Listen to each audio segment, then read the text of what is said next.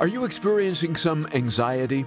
Here's Pastor John Randall with where our focus needs to be. He can handle whatever it is that's worried or causing you to be troubled or anxious, but you got to look at him. You got to get your eyes off of those things and get your eyes back on Jesus. That's the answer. The problem is we take our eyes off of him and suddenly things seem larger than they've ever been, but they're not larger than him. And so I've got to keep my focus. I've got to keep my face set toward Jesus. I've got to keep my nose in the book. I got to keep looking at Jesus. And these things, these anxious thoughts, these worries, and all the rest of it, they pale in comparison to the power of the risen Savior. Look at Jesus. Get your eyes on him. Get your eyes on Jesus. On behalf of Calvary South OC, welcome to A Daily Walk. Pastor John Randall is our Bible teacher, and for quite some time, he has been leading us through the Gospel of Luke, verse by verse, chapter by chapter. Last time we observed the events surrounding the resurrection of our Lord. Hot on the heels of this magnificent time in history came the appearance of Jesus on the road to Emmaus. Are there any parallels between the experience of the followers on the road to Emmaus and our lives? Let's find out now with Pastor John. This was the first, or at least this was the first of 5 appearances that Jesus made on the day of his resurrection. It wasn't the only one, but it was one of them. We know from Luke chapter 24 as well as 1 Corinthians chapter 15 that Jesus also made another appearance privately to Peter. That's an interesting thing because the last time we saw Peter in Luke's gospel, he was saying, "I'll never deny you." Jesus said, "Before the rooster crows, you will deny me 3 times." And he did. And right after he denied Jesus, you remember Luke, unlike any other gospel, records that he and Jesus looked at each other right after the rooster crowed. And it says when Peter looked at Jesus, he went out and he wept bitterly. In fact, one of the gospel writers tells us when Jesus had risen from the dead, he told them, "Go tell my disciples and Peter that I've risen from the dead." If there was one man who had failed so miserably that needed to know Jesus was alive, it was Peter. And somewhere privately, the details are not recorded exactly what happened. I'm sure that it was personal. Jesus restored him privately. And then at the end of John's gospel, he would restore him publicly. But he ministered to Peter in that moment. Maybe you failed the Lord. Maybe you have blown it so bad and you think nothing is going to come of my life anymore. I'm washed up. I can't be used anymore. That's how Peter felt. Listen, friend, you need to know Jesus is alive. And that changes everything. He can forgive you. He can restore you. He can still use your life. You need to know Jesus is risen from the dead. He's alive. And so Peter was restored privately by the Lord. But while all of this is going on, Luke records something that the other gospel writers do not record. 2 disciples on their way to a village called Emmaus. Look what it says in verse 13. Now behold, 2 of them were traveling that same day to a village called Emmaus, which was 7 miles from Jerusalem. And they talked together of all the things which had happened. So it was, while they conversed and reasoned, that Jesus himself drew near and went with them. I love that verse. But their eyes were restrained, and they did not know him. And he said to them, "What kind of conversation is this that you have with one another as you walk and are sad?" And then one whose name was Cleopas answered and said to him, "Are you the only stranger in Jerusalem? Have you not known the things which have happened in these days?" And he said to them, "What things?" So they said to him, "The things concerning Jesus of Nazareth, who was a prophet, mighty in deed and word before God and all the people, and how the chief priests and our rulers delivered him to be condemned to death and crucified him. And we were hoping that it was he who was going to redeem Israel. Indeed, besides all these things, today is the 3rd day since these things happened, and certain women of our company arrived at the tomb early. They astonished us, came saying that they had seen a vision of angels and that he was alive. And certain of those who were with us went to the tomb. They found it just as the women had said, but him they did not see." Now imagine this, picture this. Here's 2 men, they're leaving Jerusalem. Why? Because the kingdom's not coming, Jesus has died, it's over. Why should we stay in Jerusalem if he's gone? So they're leaving. They're traveling 7 miles out of the way to Emmaus, down this road, and they are broken. They are perhaps weeping. They're definitely sad. It was visible in their countenance that they were grieved because of what had happened, what they had observed. And while they're talking about this, Jesus joins them on the road. Imagine that. And he starts asking them questions. "Hey, what are you guys talking about? Why are you so bummed out? What's wrong? What's happening?" They're like, are you new? Do you not know what's happened? Have you never been to Jerusalem? Don't you know what's going on? Jesus says, what's going on? Tell me what's going on. You haven't heard about Jesus? Oh, tell me about Jesus. Here's Jesus asking them to tell him about himself. What happened? So they start explaining, well, he was crucified. And this, oh, really? He was crucified. Wow, that's interesting, And then they're explaining to Jesus what happened to him. All the way down. And they said, man, we were hoping that he was going to be the Messiah. And now he's gone. And it's over. And we're just leaving. And Jesus is just listening and listening and listening as they verbalize their hearts. And then Jesus speaks to them. And in verse 25, then he said to them, O foolish ones, and slow of heart to believe in all the prophets have spoken. Ought not the Christ to have suffered these things and to enter into his glory? Look at verse 27. And beginning at Moses and all the prophets, he expounded to them in all the scriptures the things concerning himself. The first thing Jesus says to these troubled disciples as they didn't believe the reports of the women and they didn't believe that he had risen from the dead, he said, you're foolish, slow of heart. You're not believing everything that the scriptures has said. The scriptures did reveal, the scriptures that they had revealed that the Messiah did have to suffer, but they didn't believe it. They kind of didn't look at those passages and looked at the ones about him ruling and reigning. They couldn't understand the fact that he had to be a suffering servant before he could come as a conquering king. And so Jesus reproves them for their slowness of heart, and then he began to teach them. It says in all, from Moses, the books of Moses, which were the first 5 books of the Bible, known as the Pentateuch, into the minor prophets, major prophets, into the Psalms, and you name it, he began to expound to them in all the scriptures, the things concerning himself. 39 books? Let me just go through this for you guys. Let me just explain to you where it says the Messiah had to suffer. Really, the Bible study that would have been.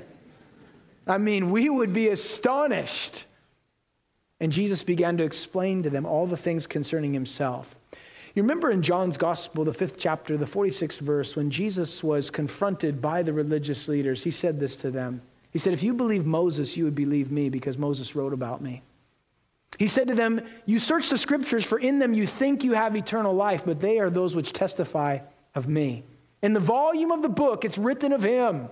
And so Jesus begins to expound in all the scriptures. What did he point to? Where did he go? Maybe he started in Genesis. Maybe he went to Genesis and he talked about the sacrifice that had to be made so that Adam and Eve could be covered. The fig leaves were not working. Something died and they were covered with skin. Perhaps it was a lamb that was sacrificed. We don't know for sure. But skins were something was killed so that they could be covered. Maybe he went to Genesis chapter 3 and what is called the proto-evangelium, where the Lord speaks after Adam and Eve had fallen and sinned, and he pronounces the consequences of their sin, but he gives them hope in the midst of it when he says the seed of the woman will crush the head of the serpent. What's that a reference to? It's a reference to the virgin birth. It's a first reference to the fact that there's a redeemer that's going to come. Genesis chapter 3, verse 15. Maybe he went to Exodus chapter 12.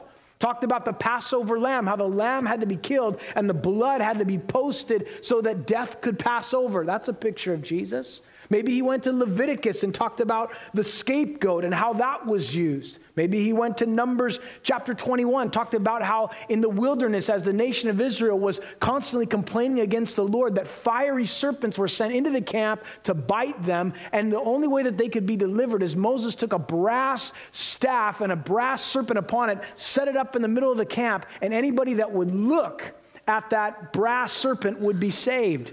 Jesus would say in John chapter 3, as that serpent was raised up in the wilderness, so I'm going to be lifted up. And everybody who's drawn to him, they're going to be saved. Maybe he looked at that.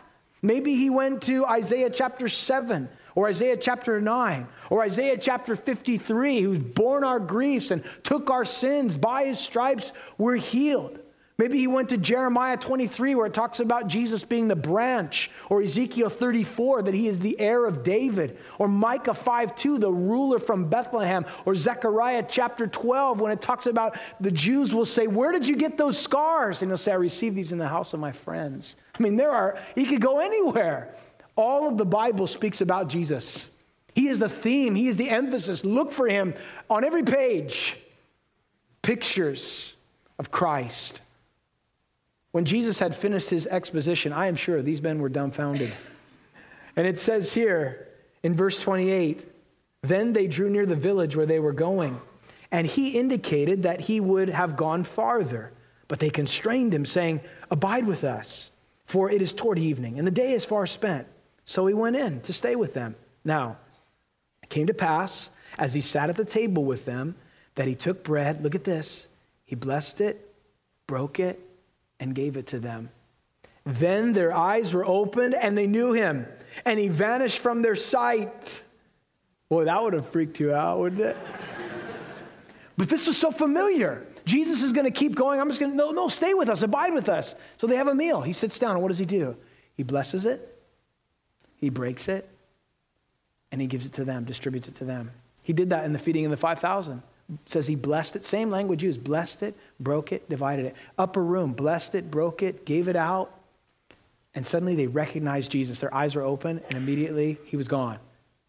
Oh, what an amazing dinner that would have been. It says in verse 32, then they said to one another, did not our heart burn within us while he talked with us on the road and while he opened the scriptures to us? Their hearts were on fire. And what caused their hearts to be on fire? They said it here, when the scriptures were open to us and we understood. Some people say, I just want to be on fire for Jesus, you know? I just want to be on fire for the Lord. How can I be on fire for the Lord? Here it is right here. Read your Bible. Read your Bible. Open the scriptures. When the scriptures were open to them and they understood what it said, they said, we were on fire. And you find some Christians say, I just don't feel like I'm on fire. I'm just not on fire. And what does that look like anyway? I don't know. But people say that. I'm not on fire. I'm not this. And then they ask, do you read your Bible? Well, I don't really. Listen, this is fuel to the flame, people. Take the word of God and watch it just fan the embers into a blaze. And that's what does it. It's no secret. It's in the scriptures. And as the scriptures were open to them, their hearts were on fire, and they ran back to Jerusalem at that moment. I'm sure they clocked, 7 miles. Let's hit it. And they are just, get your good sandals on. I mean, they are running all the way back to Jerusalem. I'm just reading into the text, but I'm sure they were quickly going back.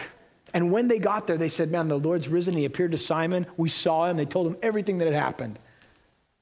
Now, as they were there, Jesus then appears to his disciples in verse 36. As they said these things, Jesus himself stood in the midst of them and said to them, peace to you. But they were terrified, frightened, and supposed that they had seen a spirit. And he said to them, why are you troubled? Why do doubts arise in your hearts? Behold my hands, my feet, that it is I myself. Handle me and see. Spirit doesn't have flesh and bones as you see I have. And when he had said this, he showed them his hands and his feet.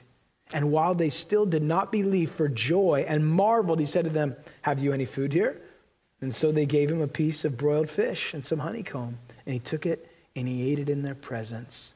The disciples at this moment were hiding in a room. The fact that they were associated with Jesus and he had been crucified could mean death for them as well.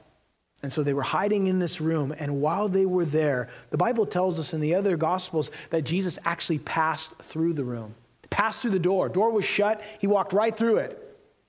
And right when he came in, the first words that he spoke to them was, peace, peace to you. I'm so glad he said that. Peace to you. The Prince of Peace, giving them a peace to you. Shalom, he said to them. And right after he said that, they were fearful. They were frightened. They thought that they had seen a ghost. And Jesus asked them this question right here, 2 questions. And I want you to pose these questions to yourself in your own mind, because this may describe you today. Here's what he says. Why are you troubled? And why did doubts arise in your heart? Right now, are you troubled? You have doubts? Why? Why do you have doubts? Are you doubting God's love today? Are you doubting his concern for you? Are you doubting whether he's going to come through? Why? Why are you doubting it? And then the next thing Jesus does, I love, he points them to himself. Why do you doubt? He said, behold my hands and my feet. Look at me. Look at what I've done. Look at me, is what the Lord was saying. And if you are worried and you are doubting and you are troubled today, I've got the remedy. It's Jesus. Look at Jesus. Be reminded of his love for you. Be reminded what he did for you. Are you worried? Are you troubled? Hey, he took care of your greatest problem, salvation.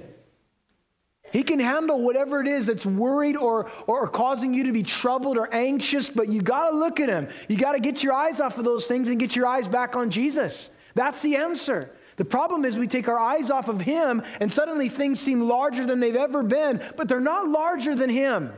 And so I've got to keep my focus. I've got to keep my face set toward Jesus. I've got to keep my nose in the book. I got to keep looking at Jesus. And these things, these anxious thoughts, these worries, and all the rest of it, they pale in comparison to the power of the risen Savior. Look at Jesus. Get your eyes on him. Get your eyes on Jesus. Now, at this point, we know from the other Gospels that Thomas happened to be absent. And so Thomas shows up, and they say, the Lord was here. We just saw him. Thomas said, I don't believe it. Thomas said, unless I can touch his scars, unless I can see him personally, I'm not going to believe. So Jesus came back a second time. And forever, Thomas has been called Doubting Thomas. Going to school, kids with the name Thomas, kids are all, Doubting Thomas. That's not, listen, Thomas just wanted to be sure. But when he was there, you remember, Jesus came in, he went right to Thomas, said, Thomas, don't be unbelieving, but believing. Look at my scars, touch my side. And when Thomas saw the Lord, he was the first one that said concerning Jesus, my Lord and my God, is what he said. During the last 40 days leading up to Jesus' ascension back to glory, there were at least another 5 appearances, 10 in all. 1 Corinthians chapter 15, Paul wrote 30 years after the resurrection of Jesus, 30 years later, and he said that Jesus was seen by over 500 witnesses, and he said many of which are still alive today. In other words, Paul said, listen, Jesus has risen from the dead. It's 30 years later, and many of the people that saw him risen from the dead, they're right here. Just ask them. They're still alive, and they'll tell you the truth. This morning, we could go on and build an even greater case for the resurrection, but time doesn't permit it. But it isn't so much that we need to prove the resurrection, but what we want to ask ourselves this morning is, what does the resurrection prove? That's something that we want to consider. What does the resurrection prove? For one thing, it proves the exclusivity of Jesus. It is because of his resurrection that Jesus Christ is a completely different category than all the self-acclaimed spiritual leaders or messiahs who have come in their own name and their own power. Everyone except for Jesus is dead. Buddha's dead. Muhammad's dead. Confucius dead. Jesus alive. Big difference. Sets him apart. Not only does it prove the exclusivity of Jesus, but the resurrection also proves the deity of Jesus. The deity of Jesus. Our Lord clearly claimed to be the Son of God, which is the reason why the religious leaders conspired to put him to death to begin with. The resurrection was God's proof that the Lord Jesus is who he claimed to be. It proves his deity. There are multitudes of people that referred to Jesus as God throughout his ministry, and he never denied it because it's who he was. And the resurrection is really the proof, the monumental thing that verifies that he is God. Only God can give life, and only God can conquer death. The resurrection also proves that the teaching of Jesus was true. Everything he said about salvation, friend. He said he's the way, the truth, and the life, and no one comes to the Father except through him. Everything he said about sin, all of sin, falling short of the glory of God, is true. What he said about heaven, it's true. What he said about hell, it's also true. It's true. The truth of the resurrection is firmly established even without man's approval. It's firmly established. And what a person believes today concerning the resurrection will in no way affect who Jesus is, but it will affect their eternal destiny. In fact, if you're here this morning in this sanctuary, if you do not yet know Jesus, your eternal destiny hangs in the balance of what you decide concerning the risen Savior. The resurrection proves these things. But what does the resurrection provide? The resurrection provides, for one thing, victory over the devil. And how grateful I am for that. Victory over our adversary. It was the desire of Satan to destroy Jesus, and he thought that the cross was the end. His ultimate defeat. But when Jesus rose, the Bible says that Jesus has disarmed the principalities and powers. He has triumphed over them, making a public spectacle of them, Colossians 2:15 says, in his resurrection. Not only is it victory over the devil, but victory over death. Death is the greatest of all mortal enemies. Every person is one day going to die. 10 out of 10 people die. It's a statistic. You can't get around it unless the rapture comes before. I'm holding out. But nonetheless, people die. But death isn't the end. Death is the doorway into eternity, and there's one of two places that you can spend it. But Jesus conquered death, and because he lives, we too shall live. The devil's defeated. Death has been conquered, and sin can now be overcome. It no longer has to reign in our mortal bodies, the Bible says. We can overcome sin through the power of Jesus Christ. The resurrection is the seal of a finished work. It is a sign of a glorious triumph. It is the pledge of a coming resurrection, and is the certainty of coming judgment, the resurrection of Jesus Christ from the dead. One day, friend, you will have your own resurrection, and so will I. Where will you be resurrected to? Oh, to be absent from the body for the Christian is to be present with the Lord, and that is where you want to be. Jesus died so that you could be in heaven with him. He died so you'd never have to go to hell to be separated from him. He loved us that much. And if you will come by faith and receive him, you can have the assurance of heaven. Your sins forgiven. Well, Pastor John Randall is leading us through the Bible right now on a daily walk. And I'd imagine some of you would like to hear this message from Luke again. Maybe you joined us late. Go online to adailywalk.org and have a listen when it's most convenient. Or request a CD copy for a cost of just $5. You can reach us toll-free at 877-242-0828. That's 877-242-0828. Another way to listen to Pastor John's teachings is through our mobile app. It's free and even available on Apple TV. Do a search for Calvary South OC. And we have a podcast too, available wherever you get your podcasts. Well, we're super excited about this month's offer. It's a book from our friend in the ministry, Barry Stagner, titled The Time of the Signs. In it, Barry explores the events that will precede Christ's return. And he answers common questions like, why is the rebirth of Israel the most significant sign that the end times are near? Where does the rapture fit in the chronology of all that will occur in the last days? We're making it available to our A Daily Walk listeners for the cost of $12. Again, you can order online at adailywalk.org or call us at 877-242-0828. And by the way, anything given above that amount will be put to good use and help people all over the world grow in their daily walk as they listen to these daily studies. In some cases, actually enter into a relationship with Christ. Again, you can donate online safely and securely at adailywalk.org. You know, we often say it around here at A Daily Walk because it's true. We want to hear from you. It lets us know where the ministry is having an impact. And also, we love praying for our listeners. Write to Pastor John by email today at adailywalk@gmail.com. That's adailywalk@gmail.com. Here to wrap things up is Pastor John once again. I remember these lyrics from a song. Perhaps you know it. I serve a risen Savior. He's in the world today.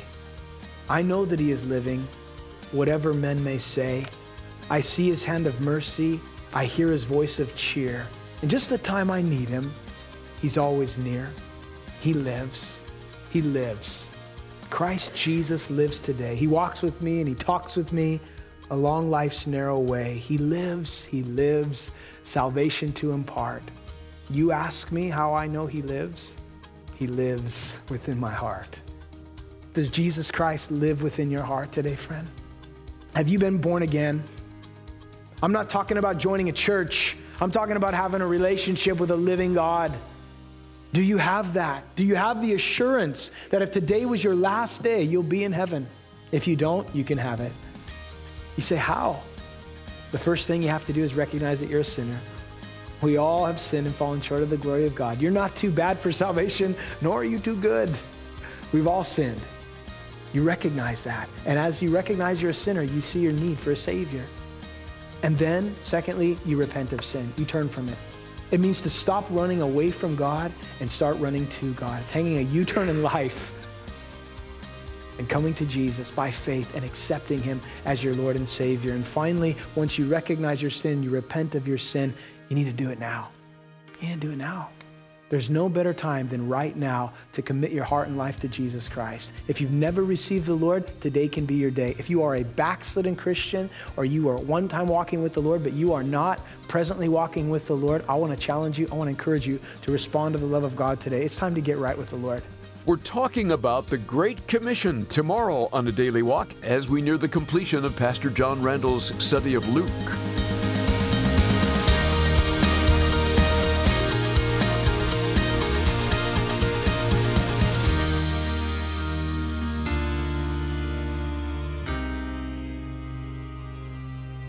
A Daily Walk is a presentation of Calvary South OC.